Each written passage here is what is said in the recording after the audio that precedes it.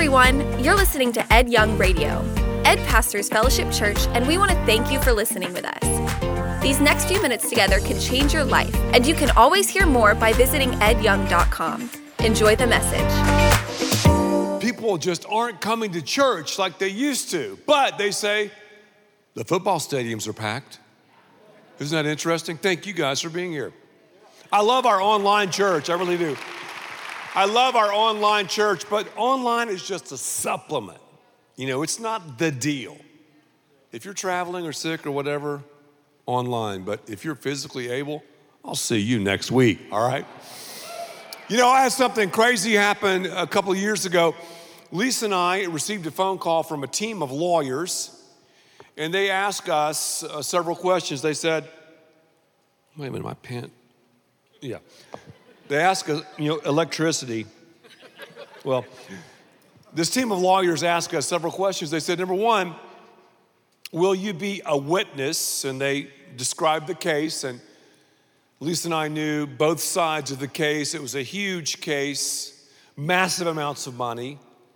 So they said, would you be a witness? And then they asked, if you answer yes, can you be available during this time frame? So we absorbed that, and we told the lawyers, yes, we will be witnesses in this case, because again, we had talked to people from both sides over the years, and it kind of culminated into this drama, which led to a trial. The day approached when we were going to actually hit the stand. I've never done this before in my life. I've never witnessed like that. So we walked into this courtroom and actually put the hand on the Bible. Do you solemnly swear to tell the whole truth, nothing but the truth, so help me God, all that? And we said that, and so we did it. And it was kind of nerve-wracking, because, the lawyers, they're going to argue this and argue that and try to get you back on your heels, and they try to make this word say that and that word say this. We just told the truth. Straight up truth. That's what a witness is. A witness tells the truth about what they've seen or heard. As followers of Christ, many of you are Christians. We are to be a witness. I mean, that's Christ's strategy. We're to witness. That's how Jesus wants to push the ball downfield. If I could just summarize it in one word: witness. Witness, witness, witness. Now, the book of Acts, I'm going to go through some of the book. It's in the New Testament. It uses the word witness 29 times. Witness, witness, witness, witness, witness. A witness, I'll say once again, you tell the truth about what you've seen or heard. I'm a witness. Jesus said in Acts chapter 1, verse 8, right before his ascension, he said, you will receive power when the Holy Spirit comes on you. You will be my witnesses, you see it there, in Jerusalem, Judea, Samaria, and everywhere. That's what Jesus said. That's his strategy. So what's the strategy of the church? To be a witness. No, seriously, it's got to be more complex than that. No. Witness. It's one person telling another person what they've seen, what they've heard. They're just telling the truth. That's the strategy. So it's kind of scary, isn't it? Jesus has left the strategy up to you and me. I mean, we're it. Now, some of you here are not believers, but you still witness. Everybody witnesses. Everybody tells something about their lives, about who they are, by what they say and what they do. But I want to talk to Christ followers first. And if you're not a Christ follower, you can have courtside seats to what Jesus' strategy is all about. So I think that's pretty cool. Lisa's mom is almost 95 years old, and she is in an assisted living situation. She has pretty severe dementia. It's so severe that when she says something, seconds later, she forgets it. So the other day, they wheeled her outside. She'd not been outside in a while, and Lisa's sister asked her, "Mom," she said, "what are you thankful for?" And we have this on video. She looked around and she goes, "My salvation." And then she paused and she said, "Did I say salvation?" And then a third time she said, "I'm just thankful for my salvation."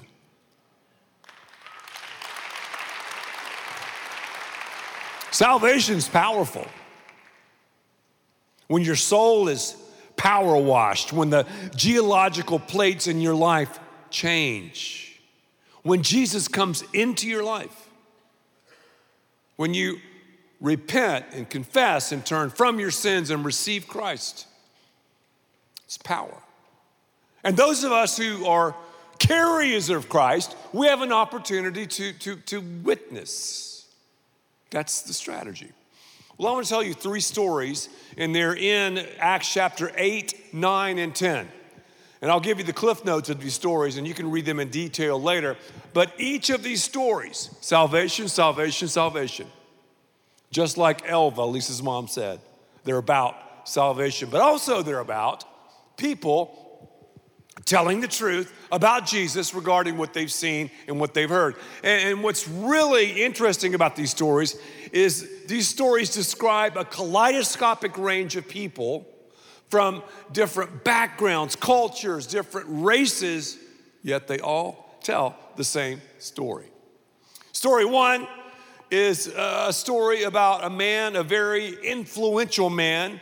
He's known as the Ethiopian eunuch. He controlled all of Queen Candace's wealth. The guy was a heavy hitter.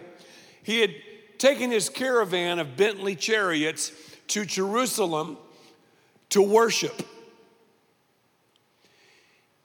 As he was returning back to Ethiopia, he happened to be reading out of the scroll, and he was reading Isaiah, which is a prophetic book that talks about Jesus. While he's doing that, God taps a man named Philip on the shoulder, who was like preaching to the masses. Philip left the masses just to witness to one person. Fellowship Church, we're all about that one. We grow one life at a time. We're about one life at a time. That's why Jesus said the good shepherd leaves the 99 and goes after the one. The one. Who is your one? Who's your one? This man, again, had a lot. Philip was walking beside this chariot, and he began to question him. They got into a conversation. The Ethiopian eunuch invited him into his chariot. He shared Jesus with him. And Acts chapter 8, verse 35 tells us Philip began to speak, and starting with this same scripture, he told the man, same scripture being Isaiah, the good news about Jesus. Maybe this person in your life is influential. And maybe you say, well, I don't know if I can witness to someone who is an influencer, someone who has a lot. Well, obviously, Philip didn't have a lot. All we do is we tell the truth about what we've seen and what we've heard. And one of the difficult things about witnessing to someone who is wealthy is the fact that wealth gives you the ability to put a stopgap in the hole in your heart. Wealthy people have a hard time hitting bottom because money is a good God, lowercase g. It will numb you temporarily from the aches and pains of life. Get depressed, I'll just buy this. Get despondent, I'll just fly there. That's why Jesus said it's more difficult for a rich man to get into heaven than it is for a camel through the eye of the needle. But it really is. Yet, a lot of people are like, man, I can't say anything to this person because I don't know enough. Well, you'll never know enough. You're just called to tell what you've seen and heard. So I've got one question. The same question the lawyers ask me. I'm going to ask you this question. Will you be a witness? If you say yes, you have agreed to be on this fast track with the Lord Jesus. You'll see the Holy Spirit work and move in your life like you've never seen before. You just say, God, I want to be a witness, and He will show you people and situations, and He'll lead you to say what you need to say. Just recently, I was at a birthday party, and a group of people were sitting at a bar area, and there was a young couple, and I'd met them through another event several months ago, and they just began to talk to me about the things of God. And of course, people will do that easier with me when they find out, I'm a pastor. They either run from me or they'll sit down and ask me questions about God. And some of the questions that they asked me were really, really good questions. One time my response was this: I don't know. They go, really, you don't? That's refreshing. I go, no, I don't. I said, I can try to find the answer, but I don't know. So I simply told them what I know, what I've seen, what I've heard. And you're not going to know the answer to every question. However, you can ask someone, and I can ask people who are smarter and who know more, who can give people an answer. And if they're really seeking, if they're really open to the things of God, they'll be receptive to that. But I want you to watch something. We have a seeking Savior, and we have seeking sinners. A seeking Savior will always use a willing witness to talk and to tell the truth to a seeking sinner. That is God's strategy. So in a way, Jesus was saying in the book of Acts, this is a football. Man, the Cowboys need that speech after last week, don't they? This is my strategy. You're to be a witness.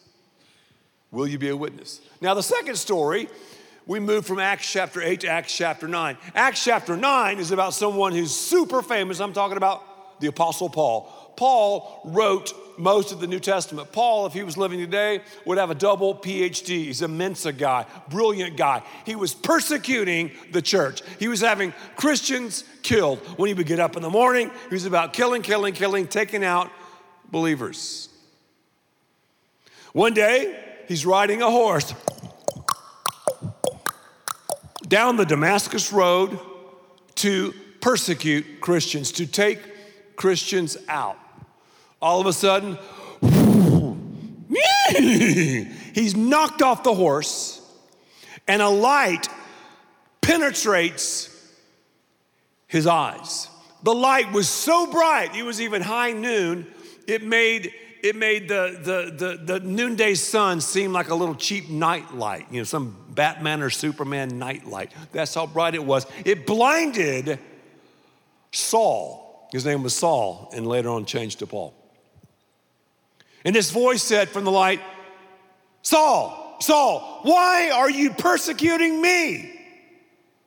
And then it went on and on. So Saul went to Damascus, and God tapped a guy named Ananias on the shoulder and said, Ananias, I want you to be the guy to witness to Paul.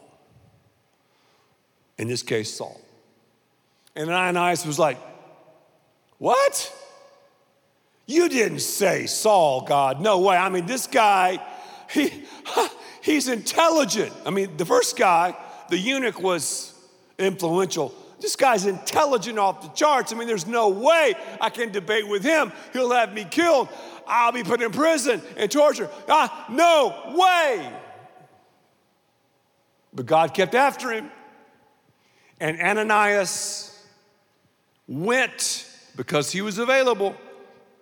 And God simply said, if you read just the essence of this conversation that Ananias had with God, are you available? And Ananias goes, well, yeah. And he went there on the edge, and he went there and standing at the precipice on the ledge, he allowed the Holy Spirit to speak to him, to use him. He laid hands on Paul. Paul received the Holy Spirit. He was saved. And like the Ethiopian eunuch, was baptized. Whoa, man, that's a crazy story, isn't it? Wow, it kind of scares me just to think about it. But I love how he said, here am I, Lord. So Philip was like, yes, I'll be a witness. Ananias was like, okay, here am I, Lord, I'm available. If you're available, God will do crazy things with you. And this is one of the most difficult things that Christians face. It's almost like Christians, it's like we horse trade with God. God, I'll serve in this area, but as far as witnessing, whoa. Or I'll be a worshiper, but witnessing, I'm not so sure. I'll work in the small group ministry or the connection classes, or I'll go to midweek meetup, or I'll volunteer in our student ministry, but witness, and I get it. There's fear involved, but the enemy does not want you or me to witness. He doesn't want you to hear this message. And it's not popular. I get it when you talk about this because it is hard work. That's why Jesus said to his disciples, I'll make you fishers of men. Fishing is messy. It's dirty. Many times you'll be skunked. It takes patience and perseverance and vision and creativity. There's some people that I've been witnessing to personally for over a decade. And I feel like the needle is barely moving. But one day, I don't care how influential you are, you're one crisis away from opening your life. I don't care who you are. Jeff Bezos, Elon Musk, Mark Zuckerberg, Mark Cuban, Jerry Jones, you name the person, they're one crisis away. And again, money is a good god, lowercase g. That's why rich people have a hard time acquiescing and giving their lives to Christ. But the crisis is a situation. But what I would tell you is come to Jesus now before the crisis. I mean, you will get the phone call one day. I mean, crisis is going to happen to everybody. I don't want to be a negative preacher, but it's going to happen. No one's getting out of here alive. So this influential, wealthy guy, the Ethiopian eunuch, became a follower of Christ because Philip witnessed to him and she was baptized. The Apostle Paul, formerly known as Saul, I love how artists do that. Prince was the first one who did that, right? Yeah, he was. And some others have followed suit. So Saul knocked off a horse. He was riding a high horse, right? Oh, I'm the man. I'm smart. I'm this, I'm that. And yes, he was. Brilliant. Knocked off the horse. Jesus called him by name. And at the same time, he supernaturally synchronized Ananias to lay hands on him, to witness to him. He received the gospel. His life was never the same. And even secular historians will tell you Paul is one of the most influential figures ever. Just a normal guy. Ananias, who is he? He's a believer. I mean, he wasn't that smart. Don't let people who have some kind of a high IQ or advertise their intelligence intimidate you. You have Jesus. I have Jesus. And we just share what we've seen and what we've heard. But there's no such thing as a silent witness. I mean, yeah, I get it. We're to walk the walk, but we have to talk the talk. There has to come a time when we tell the good news. Will you be a witness? You got to answer that. Will you be available? You got to answer that. Now, this last story, the third one, is the intimidator. A Roman captain named Cornelius. You know he was a good dresser. He was from Italy. The Bible says that. Not that he was a good dresser, but it says he's from Italy. That was a little joke. Cornelius, though, was intimidating. And he was seeking, again, remember? Seeking Savior, seeking sinner, willing witness. Simon Peter thought this was just, Christianity was just a Jewish thing. Now, Acts chapter 10, again, these three stories, Acts 8, 9, and 10, Simon Peter thought Christianity was just a Jewish thing. He had a racial issue. You know, everybody talks about racism these days, right? And it gets really quiet when you talk about it. And yeah, there's some racism, but our culture is not systemically racist. That's a lie from the pit of hell. And I'll tell you something else. Here's the bad problem with Black Lives Matter and critical race theory. First of all, they're based on socialism, and that's a whole nother story. They're anti-family, et cetera, et cetera. But the sad thing is they say the color of your skin is the most important thing about you. What a joke. They're diminishing you, people of color. Most important thing about me is not my skin tone, it's my heart. So we're gonna see that God shows no favoritism here. He had to slap Simon Peter upside the head and say, hey man, Christianity is for everyone. Everyone.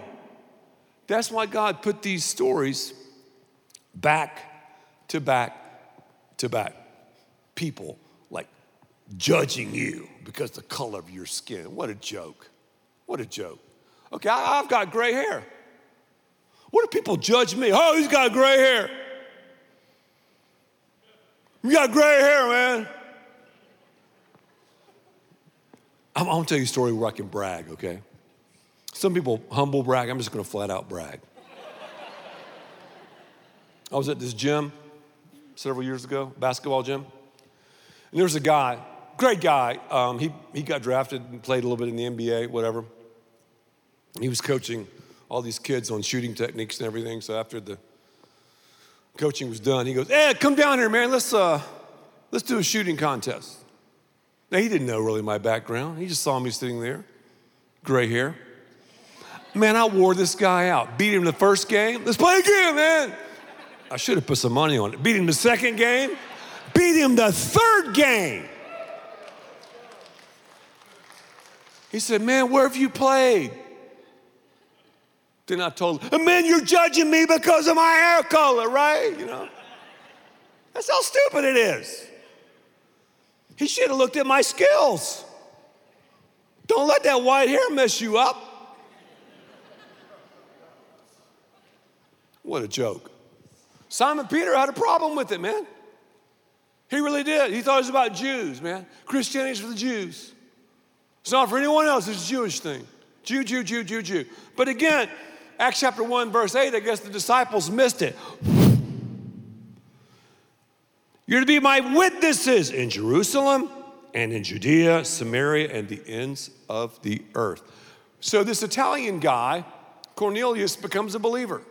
Simon Peter walks all the way to Cornelius's house, steps into this non-Jew's house, which was a huge thing for him, shares the Lord with him, has a radical change.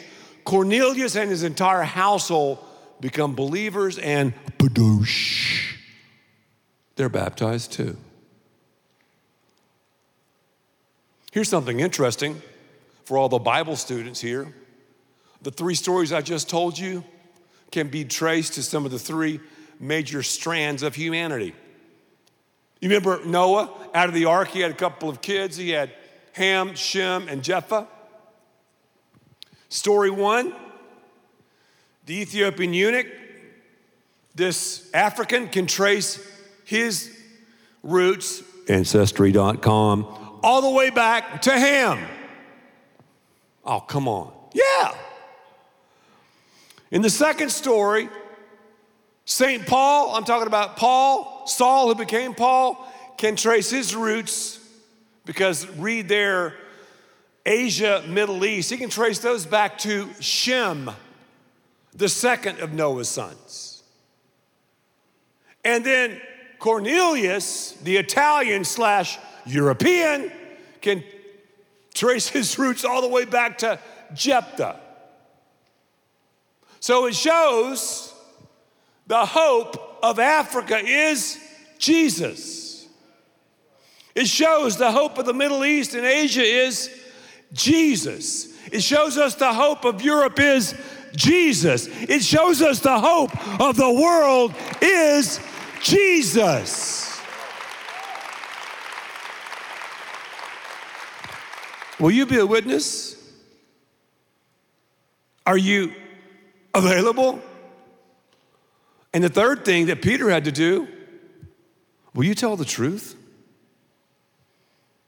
I love this section in Acts chapter 10, verse 34. Peter exploded with the good news. It's God's own truth. Nothing could be plainer, he said. God plays no favorites. It makes no difference who you are or where you're from. If you want God and are ready to do, as he says, the door is open. You pray, and God will open doors for those who are influential, for those who are intelligent, for those who are intimidating. You face your fear. You listen to the Holy Spirit as he whispers to you. You will walk on the edge and the ledge of love and faith and mercy and grace and adventure like you've never seen. You, my friend, will have a courtside seat to life change.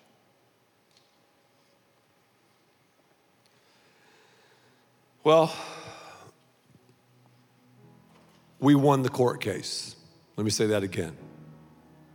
Our side won. Tens of millions of dollars transferred into the accounts of just the couple of people. Great.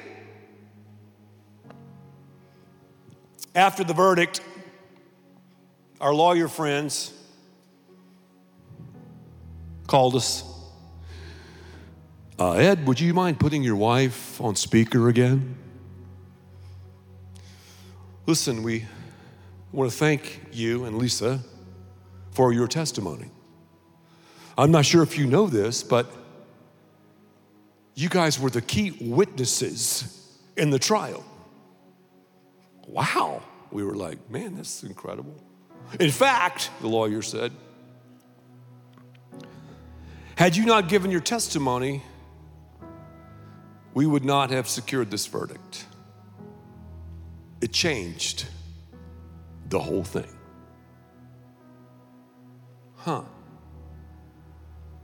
Just by witnessing. We have Jesus in our lives, friends. And we have the power, only because of the Holy Spirit of God. We have the evidence, right? To change the whole thing, to bring back the right verdict in people's lives as we witness. So I've got 3 questions. Number 1, will you witness? Will you be a witness? Number 2, will you be available? And then number 3, will you? Just think about it. Will you tell the truth? Let's pray together. Father, in the name of Jesus, I thank you for this message. I thank you for the opportunity that we have to witness. I thank you for so many lives here that have been changed because of a witness. And I pray, Lord, that those who are hearing my voice, if you have never, ever, ever asked Jesus Christ to come into your life, that you would simply say, Jesus, I believe to the best of my ability that you lived, that you died on the cross for my sins and rose again. And right now, I ask you to infiltrate my life. I open the lid of my life and ask you to come in. I give you all that I am right now and all that I will ever become. As you're praying that prayer, life change is taking place. As I said earlier, the geological plates in your life are changing. You're being power washed by the blood of Jesus. And you now have an opportunity to do what I think is arguably the most exciting thing in the Christian life, to be a witness. Others here, you're believers, and maybe you're kind of a contradictory Christian in a lot of ways. You're saying, well, I'm just a silent witness. I mean, yes, it's great to live it. It's great to be an example, but maybe you've not been praying those high-risk prayers. You've not been listening to the Holy Spirit. You've not been stepping out and just walking through those doors. I pray that you do so. And I thank you, God, for being a seeking Savior. I thank you for seeking sinners. And I thank you, God, for the lives here that are willing witnesses. In Jesus' name, amen. Thank you for listening, and thanks to all who give so generously to this ministry. It's because of you that we can continue this show and equip people with the hope of heaven. You can click the link in the description to support the show or visit edyoung.com. There you can also be resourced with bonus content for free, including a daily devotional. We also encourage you to share the message today with those around you. Thank you again for listening. God bless.